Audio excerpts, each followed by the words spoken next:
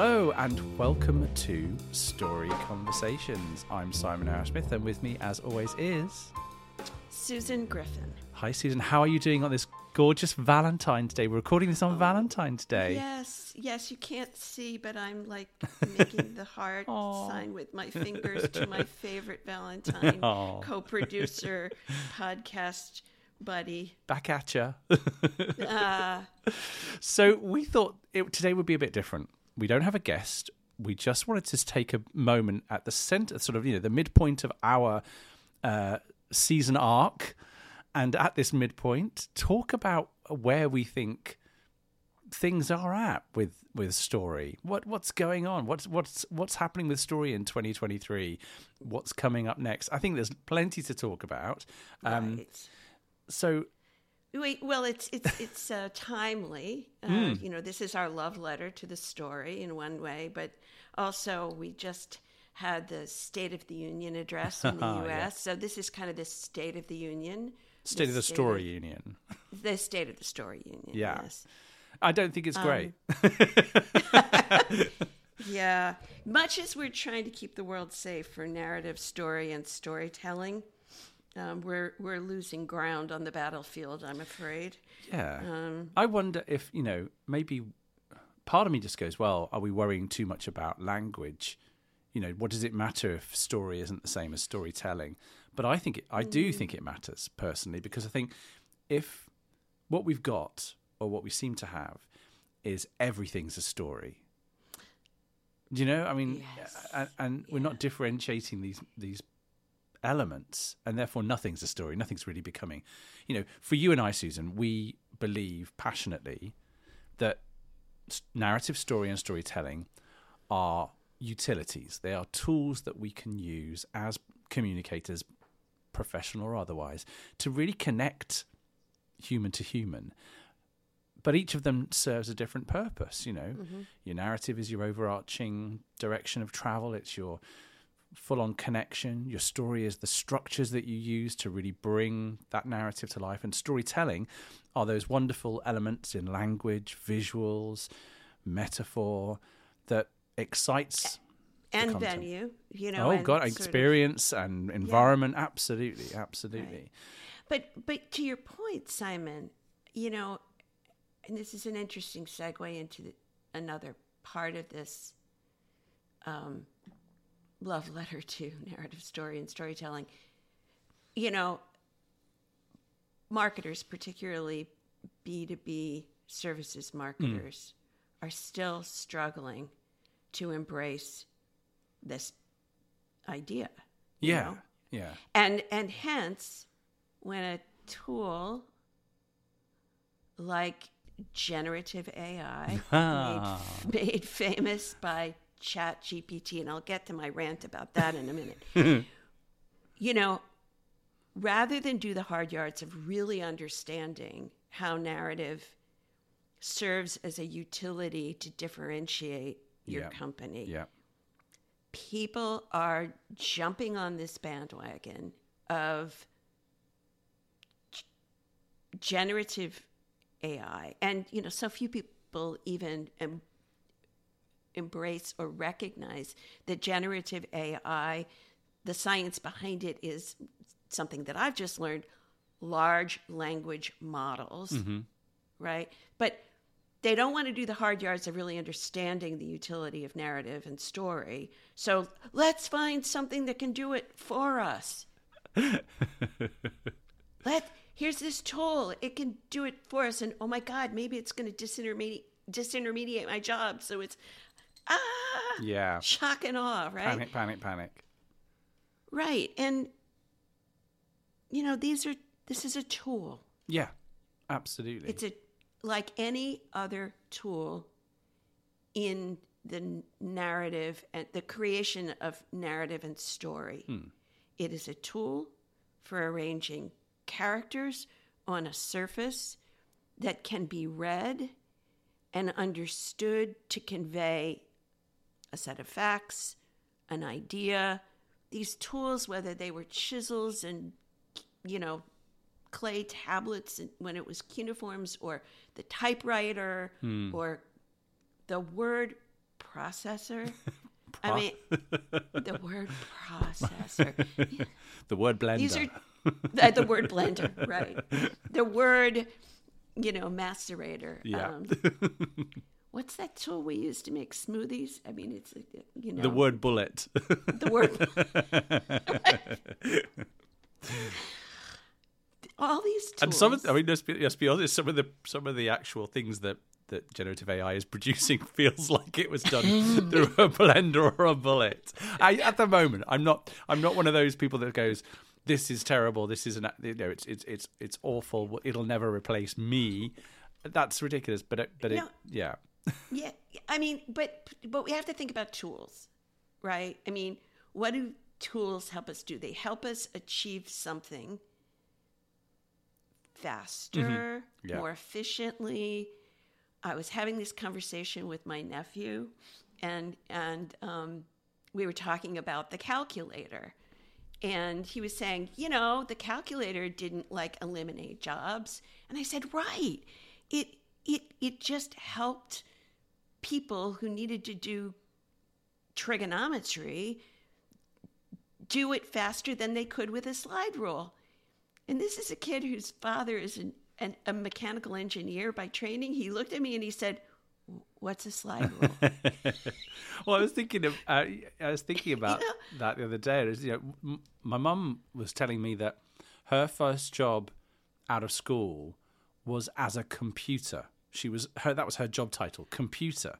And I think basically it was just adding stuff up, because that's what you did in those days. That's the story of Hidden Figures, the movie about the group of that's right. African-American women who, with pencils and legal pads, computed the higher-end math that made it possible to jettison men into space and actually get them home. Yeah. Left to the devices of women, I might say. Okay. So, these are tools. But my mother also always, we as kids would come home and we'd heard something, some story or some fact. Yeah. And we'd come racing home and we'd tell our mom what we had heard. And my mom would say, "Consider the source." Yeah. And with these generative AI, I refuse to say that ChatGPT is the only large language model generative AI tool that can be useful as a tool. But the problem with these early iterations is you can't consider the source. And you sent me that article from The Guardian this past week that, it highlighted Google's fabulous fail. With Bard. Introducing Bard. Oh, come on. Yeah. Bard. But that is a Doesn't better... Doesn't Shakespeare have a copyright on that? Don't you have to pay But at least it's more creative than ChatGPT. What is that name? That's just, sorry. But so Google introduces their new generative AI based prototype for a new kind of search. And the shining example that they give is some article written about space, which misattributes something in astronomy to the James Webb telescope. So it was, talk about fake news. It was flat out inaccurate. But we can't consider the source. Even with a Google search, you can at least say, oh, that came from The Guardian, or that came from this government agency, or that came from Gwyneth Paltrow, who knows nothing about telescopes. Well, they're not that we know of, unless she's got a new candle range coming out that smell of telescopes. We're sort of getting a little, like we always get when nobody's listening other than us. But I mean, we currently cannot consider the source. Yeah. So these tools, which do have facility in making certain rote tasks easier, still need to be vetted by a human. I mean, there's still a task to be done. I mean, it's, we've talked about this before, and it's interesting, isn't it? It's not just about language style and making language more human. The AI may provide us with research and text, and then supposedly the job is to edit it or to refine it, but we do it all quicker. But as you say, we also have to go and validate that what it's saying to us is accurate. How can this be saving time? I'm not sure. Maybe. Well, I mean, maybe it could. I'm sure it will. There are people out there. A dear colleague of mine, Alistair Vince, has been on LinkedIn communicating his concerns about, God bless him, large language models of generative AI. And he says they're going to get better, but he reinforces that we still need humans. Yeah. And what I love is this notion of, this text can be written in the style of. Right. The storytelling portion of our. Right. But currently, these generative AI tools can mimic a tone of voice. They can mimic a style. You can write your about text on your website in the style of the Rime of the Ancient Mariner, for those people who get the reference. But as our friend Jeremy Crisp from Nail Communication talked about when we had him on an episode in season 1. Yeah. I don't think machines are capable of, on their own, creating irony or sarcasm or wit or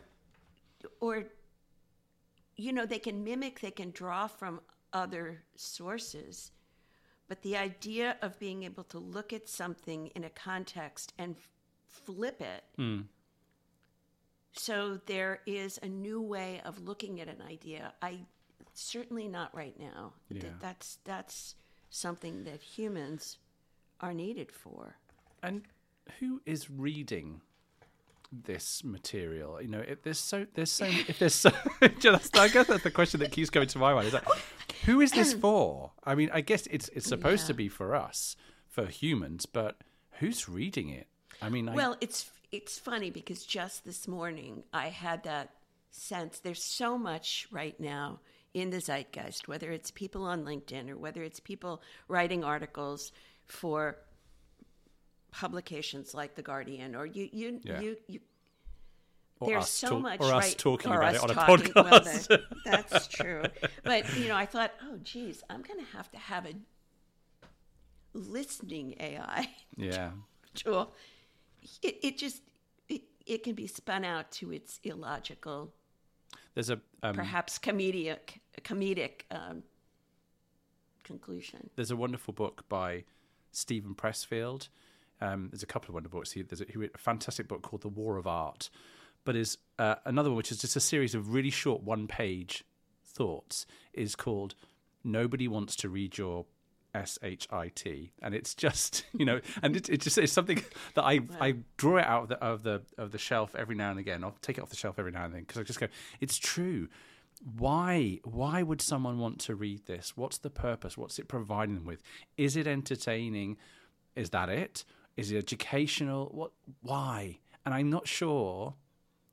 I mean, maybe it's just because people are experimenting, and I mean, it's just too soon, perhaps. But so much of what I've seen so far is like, who's reading this? It's fascinating. Well, you and I shared right after New Year's, and I won't name the publications, but I subscribed to multiple publications, and I got 2 letters from 2 different managing editors of two publications that arguably have an overlap in their audience.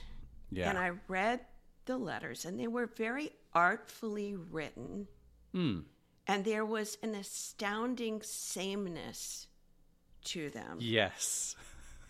And I forwarded them to you. And I'm not going to name the publications because I have a deep abiding respect for the editorial voice of these publications. But if in a letter to me that was urging me to resubscribe, they couldn't articulate an editorial difference that separated the two publications. My first instinct was, oh, geez, were these letters crafted by generative AI? And then I thought, no, the issue really was these amazing publications were forgetting that they needed to create a differentiated narrative. No matter what tool you use to write your letter to your subscribers saying, please pony up the money again to subscribe to our publication, there needs to be something in it that says to me, yes, you, and not the other guy. Or at least, yes, you, even if I've already ponied up for the other guy. It's not just AI that makes this mistake. Humans make it. Exactly. Humans make it too. I was running a workshop recently on story for marketers, and I used a piece of material that this organization had actually sent me as one of their customers, and it was with some embarrassment that the team were kind of looking and, oh gosh, how did he get this email? The email was very, very factual. It was very information based. It wasn't selling to me. It wasn't tapping into my, as in it wasn't connecting to me as a human being. It was just relaying information. And it transpired what had happened was someone had taken a press release and they literally just copied the press release, popped it into an email and sent it out as marketing. And it was like, well, hold on, well, it needs to do something different. You're telling you're using a different story structure. You should be using different storytelling techniques to get to me and to connect with me as an audience member. So humans are fallible too. We do this all the time. Absolutely. It's not just the fault of these new tools. To circle back to your first point about the state of the storytelling union, there is still a long way to go for marketers to embrace the power of the separate elements of narrative story and storytelling as a means and a utility for growing their brands.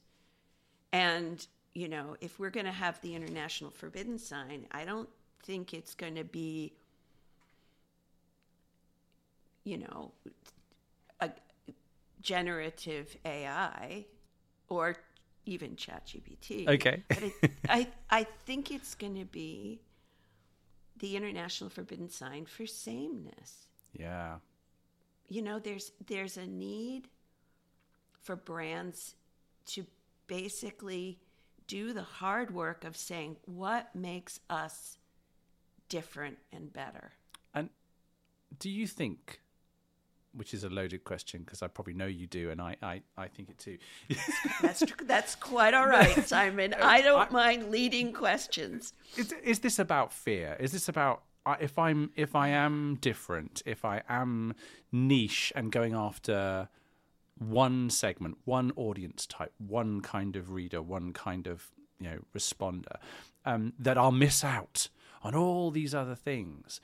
Are they just? I mean, that's my feeling about it. It's just that people worry that if I segment myself too much and I make myself clear that this is who I'm speaking to, all of a sudden I will lose everybody else. So my argument to that is, well, it's speaking to everybody as speaking to no one, opposed to speaking to no one, or not speaking to one person. I mean, even our conversation with John Chalesnik about sportscasters. He told the tale of arguably one of the greats in sportscasting who was approached by a woman after a game that he called on the radio or on TV. And she said to him, I always feel like you're talking directly to me. Yeah. And so I think it's fear,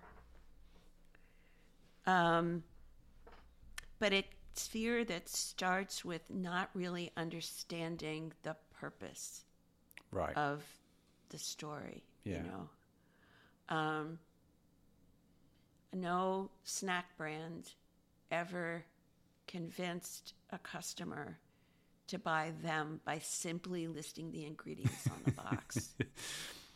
Or the health benefits. Yeah, well, false news again. But so, I mean, I guess the good news is there's still abundant need for people like you and me. At the moment, yeah. That's nice, right? We've got a few more years in us, haven't we, right? You did have to drop that little Twilight Zone, you know, at the moment. No, I do think that we hear it every day. You know, we do know that marketers are experimenting with tools. Yeah. They